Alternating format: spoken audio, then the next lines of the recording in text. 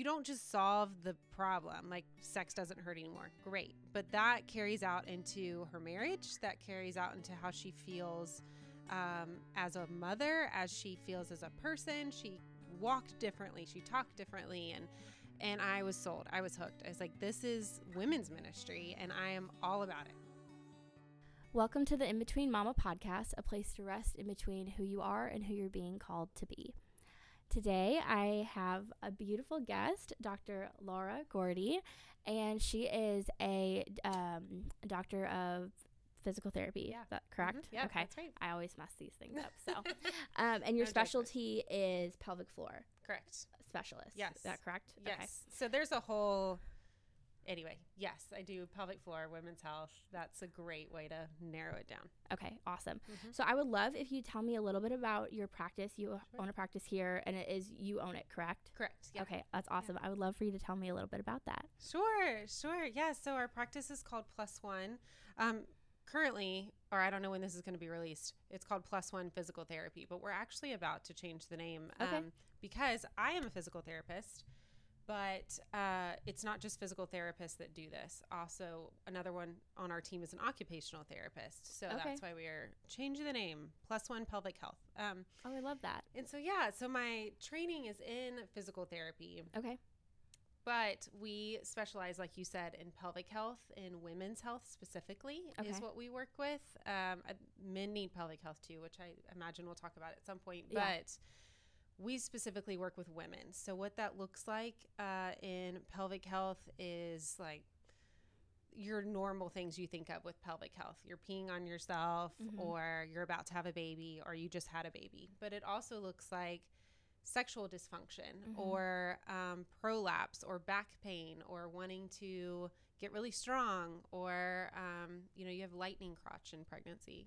Just it can look like a lot of things. Trauma work. There's a lot of things in our field. That's awesome. Yeah. That's so cool.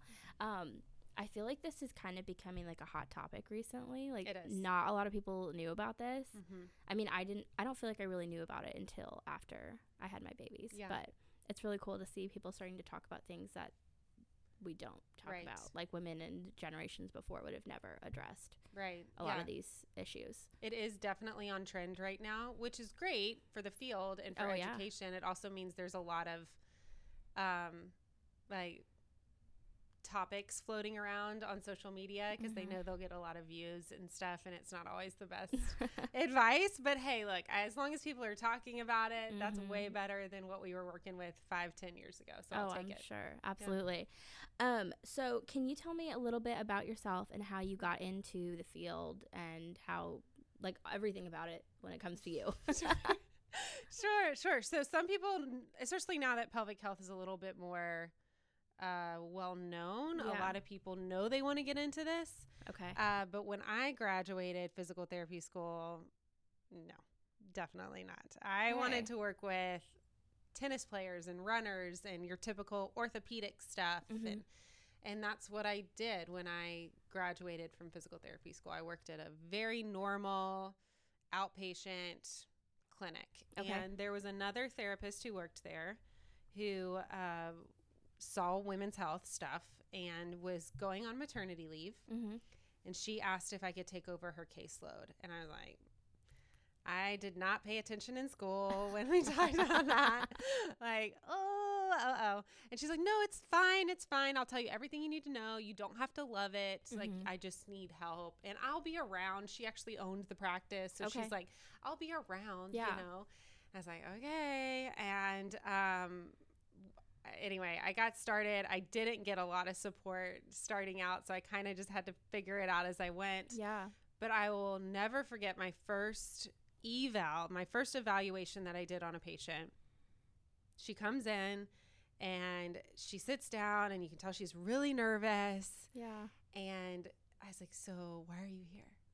And she said, I'm having pain with sex. And she kind of whispers sex because like we're in Louisiana. Nobody wants to say the word sex or talk about it, you know. Yeah. Well, I mean, probably any southern state. Yeah. She's like, I'm having pain with sex. And so I'm like, okay, well, how long has this been happening? And she immediately just starts crying, which I am not used to. Yeah. Now I am, obviously. Yeah. But at the time I was not. Yeah. And she just starts weeping. And she says 16 years. Like, I've had pain with sex for 16 years. Wow. And I think I told this story at Enliven, actually, yes, where you and I first met. But it's like, I've had pain with sex for 16 years. I've had 2 kids in that time, and it hasn't gotten any better. And I was like, okay, great. Let's work on that. And over the months that we worked together, watching her life transform. So you don't just solve the problem, like sex doesn't hurt anymore. Great. But that carries out into her marriage. That carries out into how she feels as a mother, as she feels as a person. She walked differently. She talked differently. And I was sold. I was hooked. I was like, this is women's ministry, and I am all about it. Like getting to talk with people about their most vulnerable, intimate things. Yeah. Creating a safe place for people. I was sold. So I transitioned from there. Wow. That's amazing. That's so cool. I can't think of like a better way to spend your life. Oh my gosh. Like, that's gotta be just the most amazing ministry. I'm obsessed with what I do. I think it is, I am so thankful that I have this education to be able to marry with my passion for women and making sure women feel safe and loved and know who they are and how they were created to be. It's just the biggest blessing to get to do that from a spiritual and emotional standpoint, but also from addressing very primitive physical needs at the same time. And, anyway, I love it. I'm obsessed. If you can't tell, I'm a little bit obsessed. No, I love it. That's so cool. And I think it's really beautiful how you started on one path and God kind of just shifted you to another. Yeah. But it was like you still got to use the education that you originally received. Right. Now, did you ever go back for like continuing education? What? Like, yes. To specifically You can't hone just in? like jump into women's health. Okay, that's what I was wondering. Yeah, you can't do that. You definitely need a lot more education, and so there's. So is that when you got your doctorate then? No, so or was that at before? The time I went to physical therapy school, it was standard for it to be a doctorate. Okay, so gotcha. Physical therapy used to be a master's, but anyway, now it's a doctorate. That's pretty standard. And then there's lots of paths you can take for pelvic health. I don't know how nerdy you want me to get about this, but anyway, I just took some continuing ed, read a lot of books, got some mentorship, that sort of thing. You can actually get a like residency, like a specialty in this. Not a lot of people do that because it really doesn't it doesn't affect me and like my career, but and so there's a ton of education you get on that, and then you can get more based on your niches in the niche. So like you can go down the male pelvic health route, the children's pelvic health, pregnancy and postpartum, sex trauma, endometriosis, pelvic pain. You can like get real niche-y about it. That's amazing. What is the difference between common versus normal symptoms that you would see, whether it's pre, post, during pregnancy, all of that? All the things. All the things. Let's talk about that. Pregnancy, postpartum first, because I know that's going to be a lot of your a lot of my audience, definitely. And then I can discuss some outliers as well. But for example, with pregnancy, like a lot of people I'm seeing right now are having pubic bone pain, low back pain in pregnancy. And so those things are really common, but there's a lot we can do to either prevent or treat them. And so ideal situation is you're working with a physical therapist as you're getting pregnant, you know, maybe even before, you're making sure your body's in a good space, because a lot of women, they get pregnant in that first trimester, they're like, I'm not doing anything. I feel horrible. I don't want to move my body. And so having a good baseline of strength going into pregnancy can prevent a lot of issues. Or just getting established ahead of time, it can help prevent or reverse some of those symptoms that you're feeling in pregnancy. With labor. So labor ideally is a very empowering circumstance, and a lot of people don't feel empowered because they don't know what they're supposed to feel. They don't know how to push. Wait, is this video or audio? Both. Okay. Well, I'm doing air quotes if someone's good. just listening. They don't know how to quote unquote push. And so that's a lot of the things that we help with as far as getting through pregnancy and labor. Postpartum, that's when we really hear a lot of common versus normal. It's never, I don't want to say never, it's rarely a not a good thing. It's really an explainable thing if you pee on yourself. So if there is a very major neurological situation, then that's pretty common. But in pregnancy, you shouldn't be leaking. In postpartum, you should not be leaking. So that's an example of a pregnancy situation, like peeing more often in pregnancy, totally fine, totally expected. You've got a baby sitting on your bladder, right?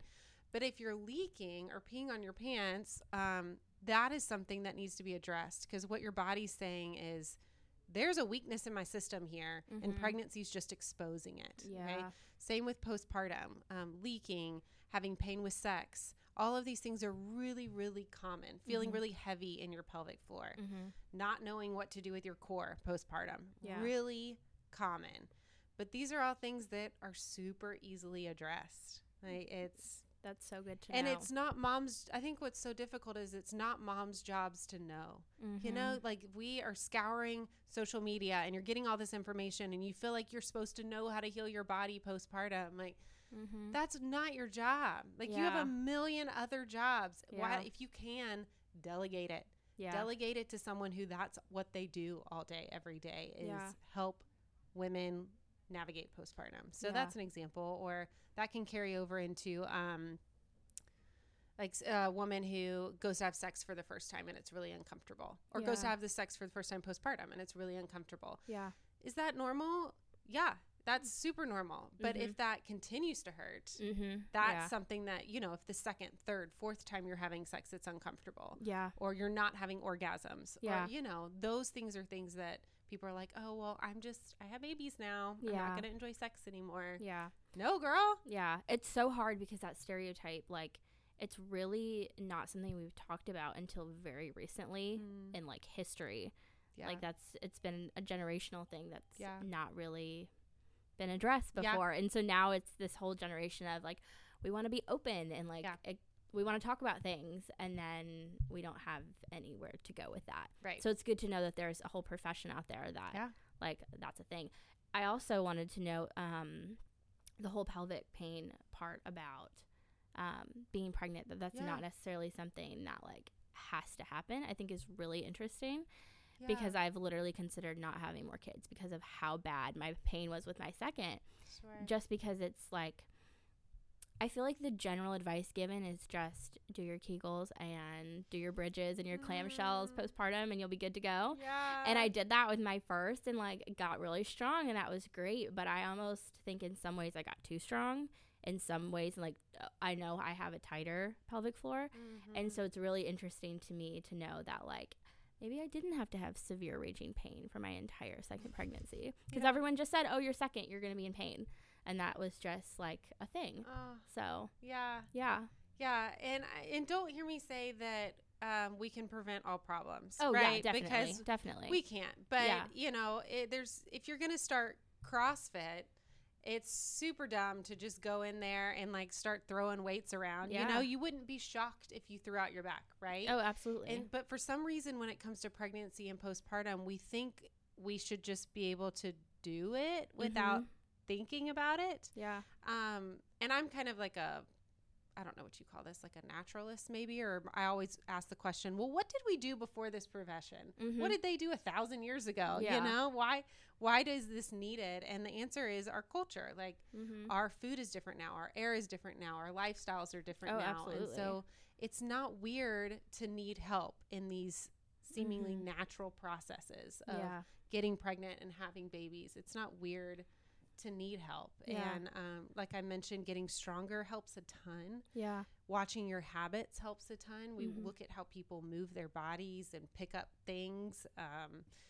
And then some people don't need strengthening. You know, like you kind of noticed you might have gotten too strong. And a lot of what people need now is down regulating and relaxing and learning to not be so tense all the time. I could use a little bit of that. I also genetically err on the side of tension, so I feel you. That's good to know.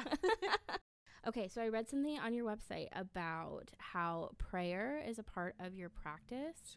And I would love for you to talk a little bit about that, about what that looks like, just how you integrate that, because I think that's, like, such a cool thing that is not something you typically find. It's we try and be very culturally respectful, faith respectful. So it's very clear on our website, or just if you talk to me. So I believe not only in a higher deity, like I believe in the God of the Bible, and part of my life mission is to give glory to God, but also understand that I'm not here to heal you. That's not my job, right? Yeah. I'm here to just use my education and experience and help create a path for Holy Spirit to do what your body should be able to do. Anyway. Yes. Yeah. I have a whole spiel on that. But no, I love it. Yes. That not everyone who comes to see us agrees with that. Yeah. Right. Yeah. So the way that we incorporate faith into our practice is, one, just walking into every appointment with that understanding and that kind of humility of, I am not the hero. It's not my job to heal this person. That also takes a lot of pressure off me. Absolutely. We as providers feel like it's our job to fix you. And if you don't get fixed, it's our fault.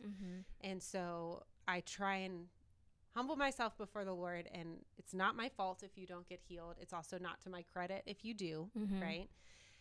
So that's a big role, praying over our patients just in our own prayer closets, not in front of you, you know, that in the back end. But as far as in our patient care, it kind of depends on what you're coming to the table with. So if you are not if you're someone who believes in a deity or a higher power, but maybe not the God of the Bible, then we're going to like address that. That's going to affect how you do life.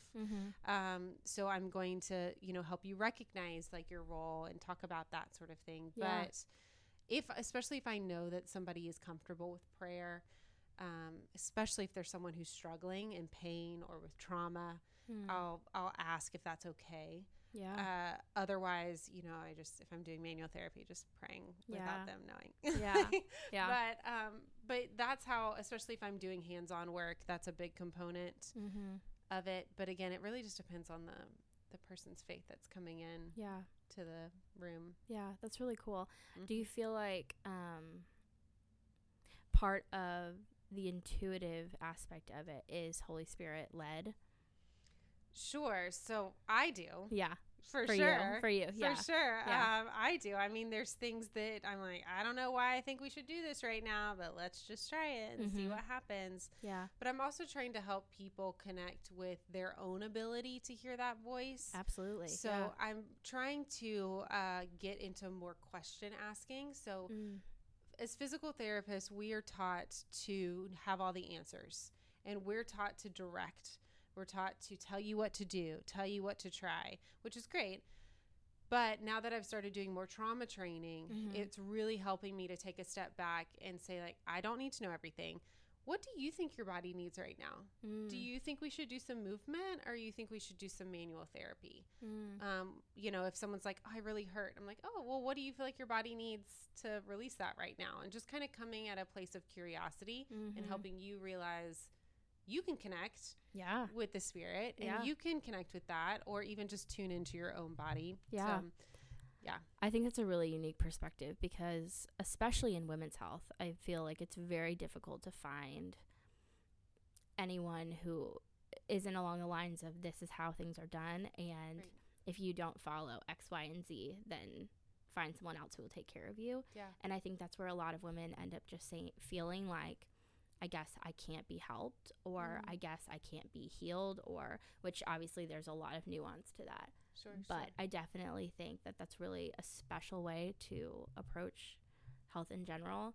So yeah, thank you for sharing that. That's really cool. Yeah. That's and really I would for sure encourage people to take a little more ownership of their health. Absolutely. We tend to you see one midwife or OB who tells you that this is how it needs to be, and you're like, okay, or even one pelvic floor therapist, and they're like, I need to see you twice a week, and you're like, I can't make that happen. I'm just not gonna go. Or these exercises don't feel applicable to me, so I'm just not gonna do them, or whatever. If you're not communicating, absolutely. how's the person supposed to help you? You got to take ownership of your own health. And absolutely. That means provider searching. That means saying, hey, this isn't going to work for me. Or what do you mean just drink a glass of wine and sex isn't going to hurt anymore? Like, that doesn't feel appropriate. Yeah. I know. Yeah. So, finding your voice. But a lot of people have authority issues, and that's really difficult to do. And so my encouragement to you is to, if you don't feel comfortable sharing your voice with your provider, find another provider. Absolutely. Which I say that knowing a lot of people don't have choices. It is so hard, yeah. And I'm very privileged to be in an area where I can make choices. Absolutely. So yeah. Please keep in mind. Well, and that's even when it comes to finances. Like that, it's so hard to be able to manage all of that. And yes. Yeah, whether you play the insurance game or not. That's very loaded. Yeah, it is. There was something you said that I was going to, I think one thing that I have found, especially in the Christian space, is that Christians in general kind of approach things from the authority part is kind of hard because we're taught to respect authority and taught to listen. And I think it's kind of hard to walk into a space and feel like maybe that I have ownership because it feels like, oh, this person's a doctor. Like they have all of these years of education. How could anything that I come across or anything that I personally feel or anything that I feel like God is telling me be possibly more right? That's a terrible way to put it, but that's how it feels in your head. Of how could I be more right than this person standing in front of me who has more training and more experience than I do? Yeah. So yeah, do you have anything more to say to that of like how do you approach that without feeling like you're stepping out of place? Right. I think the first thing to know is you're hiring them. So you're paying these people. Yeah. And then just because we know the body probably better, I mean, especially if you've never dissected a body, it's hard to argue with somebody who has dissected a human body. Yeah. You know? But just because I might know the human body or movement better than you do doesn't mean I know your body and your movement the best. Yeah. Right? So, and then at the end of the day, these people don't have to live with the decisions. So if, you decide to, I don't know, I'm trying to think of an example. Like you decide to get an epidural or not. Maybe you're like, I want an epidural, and your provider's like, no. But usually it's the other way. Usually it's like, I don't want an epidural, and your provider's like, you're going to get an epidural.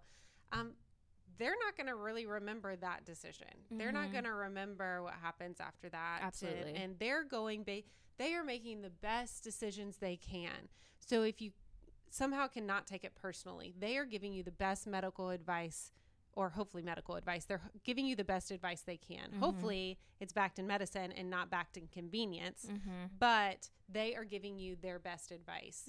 And so take that as a counsel. And then part of it is so hard because you do feel like, how could I possibly know more than this person? Yeah. Right. But if you feel uncomfortable, the best thing to do is be curious. Absolutely. The two best questions are, like, can you tell me more? Or what if we did this? What would happen? And then, hey, can you come back in 5 minutes? Like, that's a really good option. Or like, let's try this and see what happens. Like they say, or I say, let's say someone's coming to see me and I'm like, okay, I want you to do these 5 exercises. Come back and see me in 2 weeks. And something in you goes, I don't feel like that's right for me. Maybe you say something like, oh, can you tell me more about why you chose these 5 exercises? Or why are you recommending 2 weeks instead of 1 or 3? And just being curious. And so it doesn't come off as an attack. And I'd be like, oh, great question. I like 2 weeks because 1 week is da-da-da and 2 weeks is da-da-da. You know? Or these 5 exercises do this. Or you could say, these 5 exercises feel like a lot. I'm curious, like, do you have a favorite 3? Or what if I only have time to do 1 or 2 in a day? Is that going to be bad? Just give them the option to explain a little bit further. Yeah. Which it's hard to do when you're in labor, but. Yeah. Well, that's a whole other conversation. I definitely think it's, I like what you said earlier about how it's not necessarily a postpartum mom's, like, responsibility to figure out how to heal her own body. And I feel like when it comes to talking about taking responsibility, especially radical responsibility for your health and educating yourself and making educated, informed choices, I love how that ties into what you just said, because it's not necessarily, we aren't necessarily required to know everything and to be educated about everything in detail. That part of taking radical responsibility is just asking questions and taking a moment to dig a little bit deeper. Yeah. And then listening to your body's response as well in the moment if you're not feeling comfortable. Sure. Even when it is explained or unpacked. That just because you give an answer doesn't necessarily mean that that's still the end all. Right. Be all in that moment. Right. And I do want to address, I feel like these two statements feel a little oxymoronic that I just said, where it's like, you're not responsible for your health, and then you need to be responsible for your health. I feel like that feels a little contradictory. So I want to address that. Yeah, totally. Like you don't have to figure everything out on your own is what I'm saying, when that whole, especially postpartum piece, like you don't have to scour social media and figure it out. And you don't have to have a doctorate in therapy to be able to recover postpartum. That's not your job. You need to figure out how to access those resources that fit you. But I love what you said about just asking lots of questions and coming from a place of curiosity. Very rarely is anything emergent, and very rarely does anything have to be decided right away. Even in labor, if they aren't rushing you to the freaking OR, it's not an emergency, right? If they aren't like if they're just like, hey, we got to get this baby out right now, and then as soon as you're like, okay, they take their sweet time getting you prepped for a C-section, that's not emergent. No, that's not emergent. That's just convenient. Yeah. So always be willing to ask for more time to think, or to go home and do your own research or get a second opinion. Well, and that's, I think, there's a lot of voices on social media right now saying, like, if you're going to take responsibility, you have to know as much as possible. And I think that isn't always the case, because you can know things, but you don't have to know everything. Right. And there is still value in having a provider that does have that education, but there's a give and take with that, and that's allowed. Yeah, I think you nailed it when you said tap into how your body feels about it. Like, ask questions, hear the options. And then if your body's like, I want to go home and research this, then go do that. Or if your body goes, no, I really feel at peace with the choice to do Pitocin, that feels right, then do it. Yeah. I mean, if you want to go research, do it. But, that's also a medical provider who's encouraging you to do that. And if that feels good to you and you trust that, then do it. Yeah. You know? Yeah. There's a lot more to our body's intuition and energy than we give ourselves credit for. Sure. And give the Holy Spirit credit for. If that's where you're coming from. Yeah. So I would love to talk a little bit about going back to like the symptomology type stuff. When it comes to specifically sex, pre, during pregnancy, postpartum, is it maybe more common versus normal for it to feel different? And for you to, I know you said like the first time after postpartum, possibly having pain. I think that's something that's not, people get like all like funky about it. Like, I don't know if I really want to ask this question, but like during pregnancy, is it normal for it to feel different than it does pre and post? Yeah. And then post, is there things that can be done, or which I know you've kind of talked a little bit about that, how things can be done, but I'm like losing my train of thought with all of this. I don't know if you wanted to speak into that a little bit. Yeah, sure. I'm obsessed with sex, so buckle up. I could talk about it all day totally long. Fine. I love it so much, mainly because I am a Christian, but also grew up in that environment as well, in the Bible Belt, in purity culture. And so I have a lot of passion around sex and talking about it, especially to people who grew up conservatively. Yes, to answer your question, yes, it is super normal for it to be weird. Your body's changing. So, I mean, even just positions are different. Yeah. What used to be your go-to is now not an option because you've got a bowling ball in your stomach, or your back hurts, or you have pubic bone pain or something. Like, I had a patient recently who was having trouble. That's actually what we're going to talk about, like at our next visit, is sex positions, with the fact that when she spreads her legs, it hurts her pubic bone. Mm-hmm. So, and she was also very reliant on like missionary style, mm-hmm. like on her back. I don't know how graphic you want to get on this podcast. Oh, no, I'm all about talking about sex. You are totally fine. Okay. So like her go-to position's like on her back with her legs spread, and that really hurts now with her pubic bone pain and pregnancy. And so one of our appointments, we're going to talk about sex and how to have orgasms without having to spread your legs. So super normal. You've got hormone changes. Mm-hmm. You've got physical changes. Very, very normal. For some people, their libido spikes in pregnancy. They're like, I have never felt sexier. Mm-hmm. I am curvy. I feel awesome. Yep. Like, let's do it. Yeah. Not me, girl. I'm like, oh, see, no, that's me. I'm the opposite. What? I'm like whole first, second, third trimester, the whole thing. Yeah. You're like, let's do it all day, every day.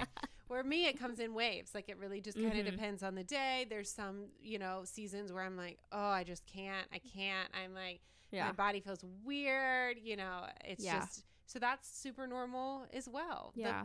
What we want to address is if somebody is not okay with how they feel. So if they're like, my libido in pregnancy is really low and I want it to be high, then we want to address it. Just because you have a low libido in pregnancy doesn't mean you need to address it if it doesn't bother you. Yeah. Like, there's nothing wrong with that. Yeah.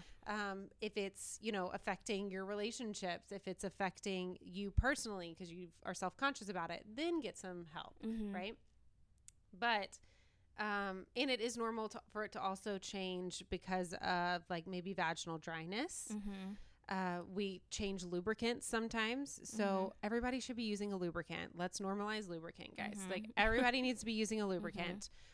But what lubricant you use might change based on pregnancy. You're going to want to look at your vagina has a certain pH and osmolality, but sometimes that looks different.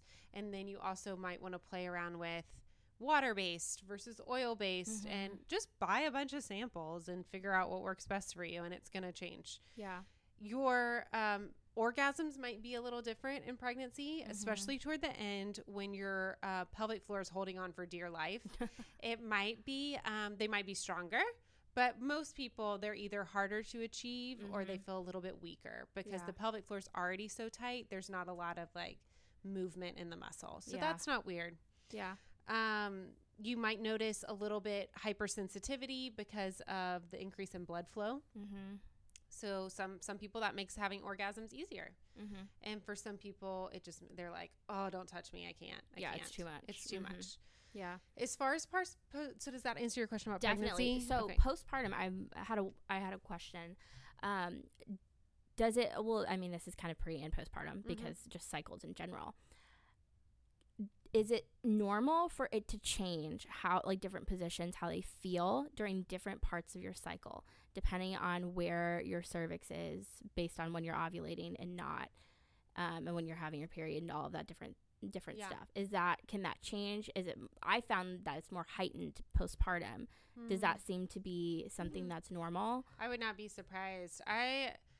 My rule of thumb is, don't think your sex life is going to look the same day after day, week after week, month after month. I mean, praise God, our bodies, especially women's, are this interesting canvas of adventure. Yeah. And men are a little bit more on the cut and dry side. They do have cycles and they do have changes in their erotic zones and what feels good and their libidos. But for the most part, the adventure comes from the woman. So how fun. I know. It's so fun. It's so fun. So don't get stuck in your ruts, and don't get frustrated. Like, if one day, cowgirl style feels great and the next day it doesn't, don't be like, oh my gosh, what's wrong with me now? This is horrible. Yeah. Now, if cowgirl style hurts for a really long time, or you don't like it for a long time, but you really want to like it, that's when you need to go seek out help. And that may or may not be pelvic floor therapy. That's I do a lot of sex just because I'm passionate about it, or talk a lot about it with my clients. Yeah. But that's not standard for pelvic health therapy. You probably want to go see like a sex counselor or therapist for stuff like that. But that's not weird at all. For, some people feel heavy. During parts of their cycle, they feel like their organs are dropped lower. So let's talk about sex real quick. So when a woman gets aroused, you have the arousal cycle. So when you get excited, what happens to your body is you get like a lot of blood flow to your genital area for men and women. For a woman, your vaginal canal actually lengthens and widens to prepare for penetration. So your clitoris gets more enlarged, your like labias will get fuller and richer in color.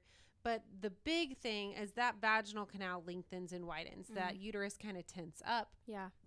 And so for some people, they need a longer time in foreplay for that to happen. Yeah. Okay. And so if they try to have a quickie at certain points of their cycle, they're going to feel like, oh, deep penetration doesn't feel really great. Yeah. But there's tools for that. If you want quickies and you know, there's tools for that. Yeah. But that process can change based on where you're at in your cycle or postpartum. Okay. The thing to be aware of postpartum is, one, medically cleared does not mean sexually cleared, and it does not mean exercisely cleared, movement cleared. Okay. So I have a lot of people who get nervous about that 6-week checkup because they're like, oh my gosh, I'm going to be cleared. I'm going to be all better, but I don't feel better, and I'm not ready to have sex, and I'm not ready to run a marathon. And I'm like, please don't have sex until you're ready. Please don't run a marathon until you're at least 6 weeks. 8 months, 6 weeks, like 8 months postpartum. Please don't start running. And then there's me that doesn't listen to any of the advice. Yeah. But honestly, I've seen a lot of stuff like lately on the internet where people are saying, which obviously let's look at what's on the internet. But a lot of women are actually like not super cool about like having to wait 6 weeks. There's like a lot of women that comment on things like about women who are, a woman will post something complaining about, I have to after 6 weeks, like that exciting clearing for her spouse or significant other. And then there's a lot of comments of women that are like, do I actually have to wait 6 weeks? So I actually think there's a little bit of nuance in that. Sure. I'm one of those that's just might be me, but I think that there's a little bit of nuance in that actually. Oh, 100%. And the reason we want you to wait till you're medically cleared is just risk of infection, right? Yeah. So that's really what it is. And so, but I do know that there's some midwives and OBs that are doing earlier, like checkups. And so, but it's not saying abstain from sexual activity. It's just really watch your penetration or anything that's going into your vaginal canal if you've had a vaginal, or even if you haven't had a vaginal birth. But so yes, there's no expectation there. For some people, they are like rearing to go, and sometimes you might have to be creative because you might not want anything up in your vagina, you know, and so maybe you want, again, forgive me if this is like too graphic. No, you're good. You're fine. But like some people do oral sex or anal play or they do toys or whatever. Like there's so many options that we could get into to open the door for people. But for some people, we're talking about like discomfort. Some people go to have sex postpartum and they're like, oh my goodness, my body feels totally different. This is uncomfortable maybe, or my go-tos aren't my go-tos anymore, or what happened to my orgasm? Like all of those things are super common, super common, but those are things that we want to address if they continue. Yeah. I'm sure it feels heavy for a lot of women too that don't feel like they have a partner that's going to listen or be present long enough to work through those issues or to figure them out or to say, hey, your pleasure matters too. Let's explore. And I feel like that's probably, there's an emotional side of that too. For sure. That's really heavy. That's kind of where the trauma work comes in, where we do a lot of trauma work. I would love if you'd unpack that a little bit, because I feel like there's probably a lot of women who are, who have either had birth trauma or sexual trauma or assault trauma, all of the different types of trauma. I know that's something I dealt with a lot earlier on in my marriage, and that was, I didn't have a professional helping me, and I'm sure I could probably still get some help and probably work through anything that's pushed down. But I don't think a lot of, I feel like if earlier in my marriage I had been told, hey, that you are available, that this is even something that is out there, I would have been afraid to even go down that road because of trauma that had occurred. Sure. And just not feeling comfortable, not knowing what to expect. internally, externally, the whole thing. Yeah. So I would love if you'd unpack that a little bit. Sure. Well, just to kind of encourage you on that last part, when you see a pelvic health therapist, hopefully, again, not everyone's created equally. Mm-hmm. So just like there are crazy OBs, there are crazy pelvic floor therapists. So, yeah. But ideally, you are working with somebody who creates a very safe environment and someone who's only going to do what your body's comfortable with. Yeah. So on your first visit, I know with us, you're probably not getting an internal exam. Okay. We want to make sure you feel real good, like, and comfortable with us before we go down that route. But anything we do is not supposed to poke the bear. We're not like, oh, this hurts. Well, let's poke it and see what happens. Yeah. You know, that goes with trauma and it goes with physical stuff. If you're having pain, this isn't like a pap smear where like you got to get the pap smear done, you know, I mean, I'm assuming, right? And so you're like, well, I just got to suck it up and do it. When we're doing internal work or external work in pelvic floor therapy, it needs to be, for the most part, pain-free and super safe. And your body is saying, I'm okay. Yes, I agree with this the whole time, not just your brain, but your body. Yeah. So just to clarify, I'm not a mental health therapist. My trauma background is in somatic experiencing. So that's a type of, that's a tool. That's a trauma tool. Okay. And it's focused on the body and letting the body lead the trauma work. So I don't know if you've ever worked with a talk therapist where you feel like cerebrally in your brain, you've addressed the hurt, but it still flares up in your body every now and then. And you're like, what in the world? Yeah. I have completely forgiven that person, or I have resolved that birth trauma, or my husband and I have worked through our stuff. Yeah. Why is it still affecting my body? And that's what we work on with somatic practicing. Okay. So what is that for those who don't know? So somatic means body. Okay. And so the thought process is trauma lives in the body. It lives in the brainstem. It doesn't live in your memory or your language centers of your brain.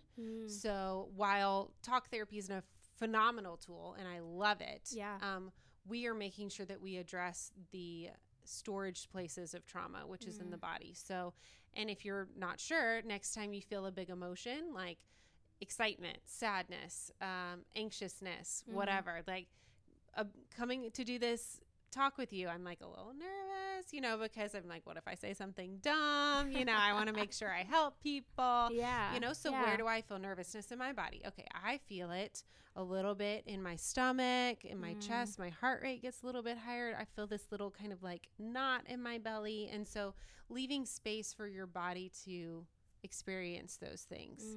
With birth, sometimes it looks like a woman went into fight or flight in birth, okay? But she could not fight or flee. She had to freeze. And so the body did not get to release the stuff that was happening. So in the wild, the mother would attack the predator or would take her baby and run away. Or, you know, that's how she would respond to the fight or flight. Well, in birth, a lot of us, because we're kosher and we, you know, want to be good little Christian women, we're not going to speak up. Yeah. And so I actually have one woman who her trauma's in her voice because she can't use her voice. She's gone through assault. She's gone through birth stuff. She can't use her voice. Yeah. And so that's where she feels all of her tension is because she just has never used a voice. So that's an example of kind of something that we work through in trauma therapy. Yeah. That's so interesting. I did a little bit of I did a lot of emotional healing work in between my first and my second. And my first was a hospital birth, very traumatic. And it was one of those things where I didn't want to be in the hospital to begin with. And so it was already like fight or flight mode going into the birth, which was pretty terrible. And then everything happened as I thought it would. And it got worse and worse. And I held that in a lot of different parts of my body. But it was really cool because a few weeks before I gave birth to my second, I was going through a healing program and getting to physically, I got to voice all of those things that happened. And I did a lot of prayer, deep work with a woman and got to physically feel where it left my body. And it was just such a special experience. And I would recommend that to anyone who is not, even if you didn't have a traumatic first birth, getting to release any of those pent up emotions, I feel like helped significantly just to trust my body and to trust my space and to trust the people that I invited in, to trust myself for the fact that I invited those people in. Because it's hard when you're a lot of us get to somewhat make decisions about who we have in our birth space. And again, that can be really privileged depending on where you're at and what your financials look like. But it can, I was so angry with myself for so long for choosing the people that I chose for my first birth, because I knew in my gut that those were not good people to be, those were not safe people to be around for my birth. And yet that was who was there, and that added to the trauma. And then my second birth, getting to choose who was there and really own that responsibility, was just a really special experience. Yeah. And I think it's cool that you are able to kind of facilitate some of that healing work. I think that's really, really special and something that should be prioritized. I just released a blog post today about like what you should actually be prepping for. Oh, wow. In postpartum, for postpartum. It's amazing. And it's not your 500 things, baby items. It's like these services that you should be prioritizing, because you're not going to use 99% of that stuff. Right. You're just going to be loving on your baby. And so, I feel like, do you have a registry option? Like, that would be so good. Like, can we normalize registering for postpartum doulas and mental health therapy and physical therapy or pelvic floor therapy? Like, put that on your registry. Yeah. Like, that's amazing. And actually, I've had people do that, so that's not weird. Okay, but cool. Like, and if I have another baby, Lord willing, like, I'm definitely putting postpartum doula stuff on my registry, because anyway, it's that postpartum help that you need so much more than. I'm really sorry about your birth. Oh, thank you. I'm really glad that you were able to kind of have a different experience for your second. Yes. That's really hard. Yeah, God worked through a lot of that in a really special way. And I've been able to use my first as a part of my testimony. And that's been really a lot of different feelings about that. Yeah. But, definitely just take your responsibility for the people that you invite into your space, because it's a once in a lifetime experience for each of your births. And but sometimes it's not a choice, and I think that's really important to be recognized. I love that you said that choice is often privileged. So, and I do want to recognize that. I mean, I live and work in one of the most privileged cities, so there is a lot of choice, not just available, but that people have access to financially, time-wise. So that is something to think about. And if that is not your case, like you don't live in an area with a pelvic floor therapist, or you can't financially afford to put postpartum doulas on your registry, because no one's gonna buy that, you know? Then you're gonna have to be creative. And I think a lot of us could benefit from being a little bit more creative, but there are resources and tools out there. It's just we're fighting against an isolation culture. It's so much harder to do this when you're not living generationally and you don't have a bunch of support around you. Oh, absolutely. It's just so much harder. I mean, these days you have to like beg for people to bring you food postpartum and to just let you sit in bed for a couple of days. Like ideally 40 plus, but like that's, like you're lucky to get like 2 or 3 now, and it's so hard, and there's so much to be said about that. I'm actually recording an episode in a few weeks with a birth educator who, like, she loves to talk about maternity care deserts and like how you can like get scrappy when there's literally no options for you. And so actually that kind of leads me into a question I had for women who either their insurance does not cover a pelvic floor therapist, or their local pelvic floor therapist don't accept insurance. And maybe they just don't have the cash, or they just don't have the means to be able to do that. Is there any hope for them? Like, is there any place to start? Is there anything they can do if they aren't able to do that at that point?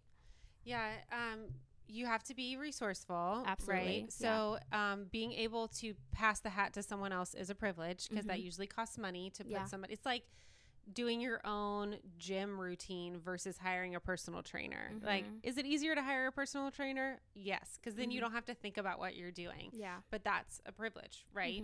So getting scrappy, like, I love that you use the word scrappy. I think that's amazing. There's a lot of people who put out content, especially with social media, and they just put out content. The problem is you have to actually implement the content, which is very, very difficult. So there's so many cheap or free pregnancy programs out there, you know. Gosh, there's so many. My friend May has one. Or in postpartum, we're involved in the Christian hypnobirthing postpartum, you know, rehab stuff. There's programs like that that cost maybe the same as half a visit if you're paying cash for a visit, which granted you don't get the personalization or the manual therapy or anything and like so that. I guess that's part of my question is it safe to do some, I know that's kind of a generalized, so this is not medical advice. Is it overall for most people going to be okay for them to try to attempt to do one of those programs without first being physically seen? Or is that, because I know in some professions they would say don't ever start exercises or don't ever do X, Y, or Z without first being evaluated by a professional. Sure. And so is this a field where there's a little bit of room? Well, that's a cover your rear end statement, and it's wise. I mean, I don't want someone starting, like, we have online programs, and I don't want someone starting the online program and being like, I tore my groin muscle doing your pregnancy project. And I'm like, what are you doing? You know, like, so my advice is check the credentials of the person making the program. Okay. Yeah. So even if you're doing a program made by a personal trainer, there are personal trainers with continuing ed in pregnancy and postpartum, and there are those that do not. Okay. Or is there a pelvic floor therapist involved in the program? You know, like, who's making this program? And then I'm going to circle it way back and say, you got to listen to your body. Yeah. So, and even dumb butts like myself who are very educated cannot listen to their body. In my first pregnancy, I was doing my own pregnancy project that I made, and I'm like doing lunges, and I did whatever, 15 on one side, 20 on one side. And then I go to do the other side. I'm like, oh, this feels a little weird in my pubic bone. You know, I'm like, well, I only got 5 left. And I just powered through, and it was dumb. And I had to recover from that strain for like a whole month because I was being a dumb butt. So don't be a dumb butt. Listen to your body. Reps are all suggestive. So if someone's like, do 20 reps of this, it's just suggestive. Oh, absolutely. Listen to your body. And then my other advice is, if you're going to start anything, I'm not one of those that's like, don't start anything new when you're pregnant. I'm like, well, what if you weren't moving at all, you know, and then you want to, anyway, start slow. So if you are getting into walking, walk for 5 minutes, and then walk for 5 minutes pushing your kids, and then walk for 5 minutes pushing your kids going at a faster pace. And then, you know, do it up a hill, and you're just gradually adding either resistance or intensity or something like that. Yeah. So I know. I think it's so cool how much our bodies crave movement and how resilient we are. Like, humans are capable of so much more than we think. Yeah. And it's so hard because we live in a society that pushes us towards sitting a lot and towards technology use and towards all of the things that aren't necessarily going to be as beneficial as what our bodies physiologically need. Yeah. And so, that's good to know about the whole pregnancy thing of it's okay to start slow, even if you haven't done things before. Because that was like a big thing for me in my first, is I hadn't been working out before I got pregnant. So I felt like I can't work out during my pregnancy. And that was not the best pregnancy. And my second pregnancy was so much better because I was moving and I was taking care of myself. And granted, I was supported by a provider who was very much like, you are completely an autonomous person and I'm just here to support that. And that was great. So if you can have a provider like that. Right. But yeah, that's really great. That's really great advice. So, and then one more question I have. I know your focus isn't men, and you mentioned that earlier. Right. But as wives, we're typically the ones pushing our husbands. That's hilarious. Towards medical care in general. My husband is personally one that I would have to literally drag his almost dead body to an ER just to get him to go. But in general, is there any kind of like, if there's general issues that kind of come up that you would say, hey, you know, honey, maybe it's time to go see a pelvic floor therapist. What does that look like? And then kids too. Is there ever a space for kids to receive that? Sure. I'm thinking kind of maybe along like the tongue tie, tension, toe walking type of like symptoms that I've seen that come up on social media a lot lately. So I feel like that's top of mind for me personally. Sure. Yeah. Let's address kids real quick. Yeah. So I actually used to work in pediatrics, but that's a whole, so there's pediatric therapy and then there's pediatric pelvic health therapy, and those are very different. So like pediatric therapy, you're looking at stuff like toe walking and can they run? Can they throw a ball with one hand? You know, do they have any sensory issues? That's kind of what pelvic floor therapy, pediatric therapy is looking at. Pediatric pelvic floor therapy is looking a little bit different. It's looking for things like constipation, bowel avoidance, urine issues. So maybe they can't hold their bladder, or they hold their bladder too much, and again, I want to be careful because this isn't my field of study. So there's probably some other things out there that I just am not super aware of. And also pediatric pelvic health is an up and coming field. So there isn't that much about it, but with kids especially, you're looking at bowel and bladder. Okay. Gotcha. For men, there's a lot of overlap with women. So back pain that's unresolved can be pelvic floor related. Men can get diastasis. I don't know if you know this. So like that ab separation. Yeah, I've treated I don't treat a lot of men, but two of the men I've worked with had diastasis, where their core is just shut. Like one of them had a very large beer belly. It wasn't actually from beer, but it just looked like a beer belly. Yeah. And his back was so tight and his core was not being used at all. And then I also had a very fit man who was weightlifting and had a huge separation and would get coning and doming because just didn't know how to use his core well.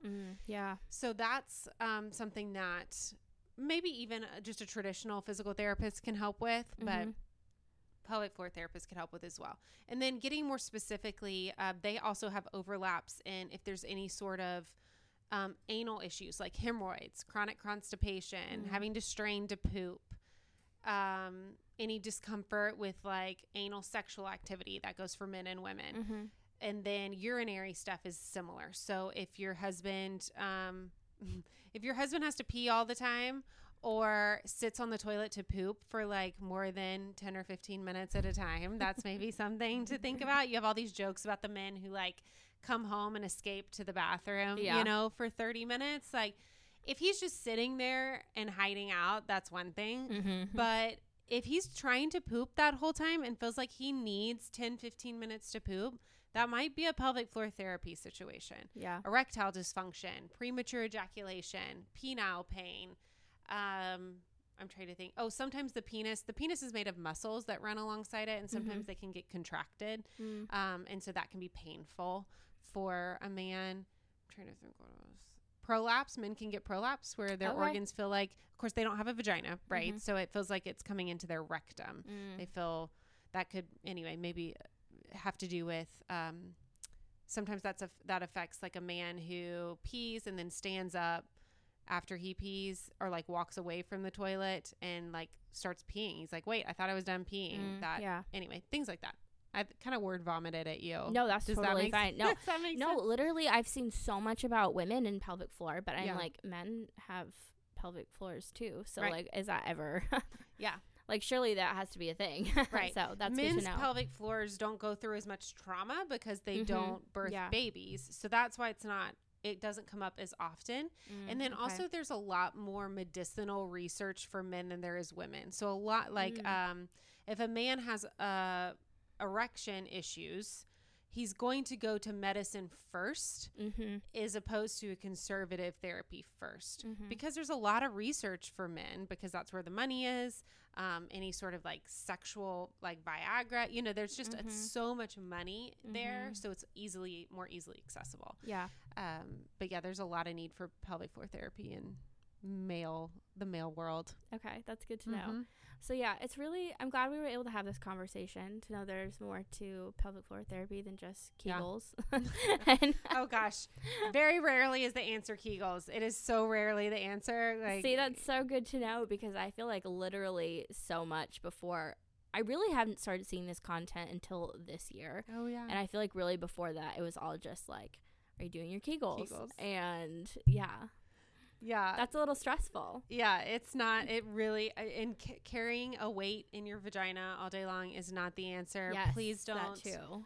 hold something in your vagina for really long periods of time. You know, it just don't do it. Just don't do it. I have so many like things I've heard people do and hear from their physicians or on the internet, and I'm just like, oh no. Yeah. Yeah. Yeah. Hey, unless it works for you, you know, if holding a JDAG in your vagina works for you, get it, girl. Like, get it. No, it's so hard to weed through all of the advice on what is good and what is not. Yeah. But it's good to know that there's providers out there that will talk about it all. Sure. Is there anything else that you wanted to add? Anything that you wish people knew? I know we've talked about a lot of different things. No, I know. I think, it's a great question. Be curious. Yeah. And be creative. I think a lot of us are operating not in our authentic selves. So we're operating out of a sense of like fear or overwhelm. And we just feel like we have to do all the right things and know all the right things. And if you just take a step back, just be curious. Like, I wonder what would happen if I went to see a pelvic floor therapist? I wonder what would happen if I asked my mom if she has prolapse. I wonder what would happen if I told my OB that I want to help him pull my baby out during my planned C-section. You know, like, I wonder what would happen. Yeah. So just being a little bit more curious will take the edge off of a lot of situations. Absolutely. Okay, so where can people find you? Yeah. Do you do any online like work, or is it all in person? No, it's not all in person. So we are somewhat active on social media. Okay. And, I mean, every now and then I'm like, I'll post for like 5 days straight and then you won't hear from me for a month. So, that's okay. We're on Instagram. So +1 Pelvic Health. I think we've already. Is that going to be changed? Okay. I think we've already changed it on Instagram. Okay. And then we're in the middle of changing it elsewhere. Okay. But +1 Pelvic Health on Instagram is where we are. Our website right now is +1pt.net.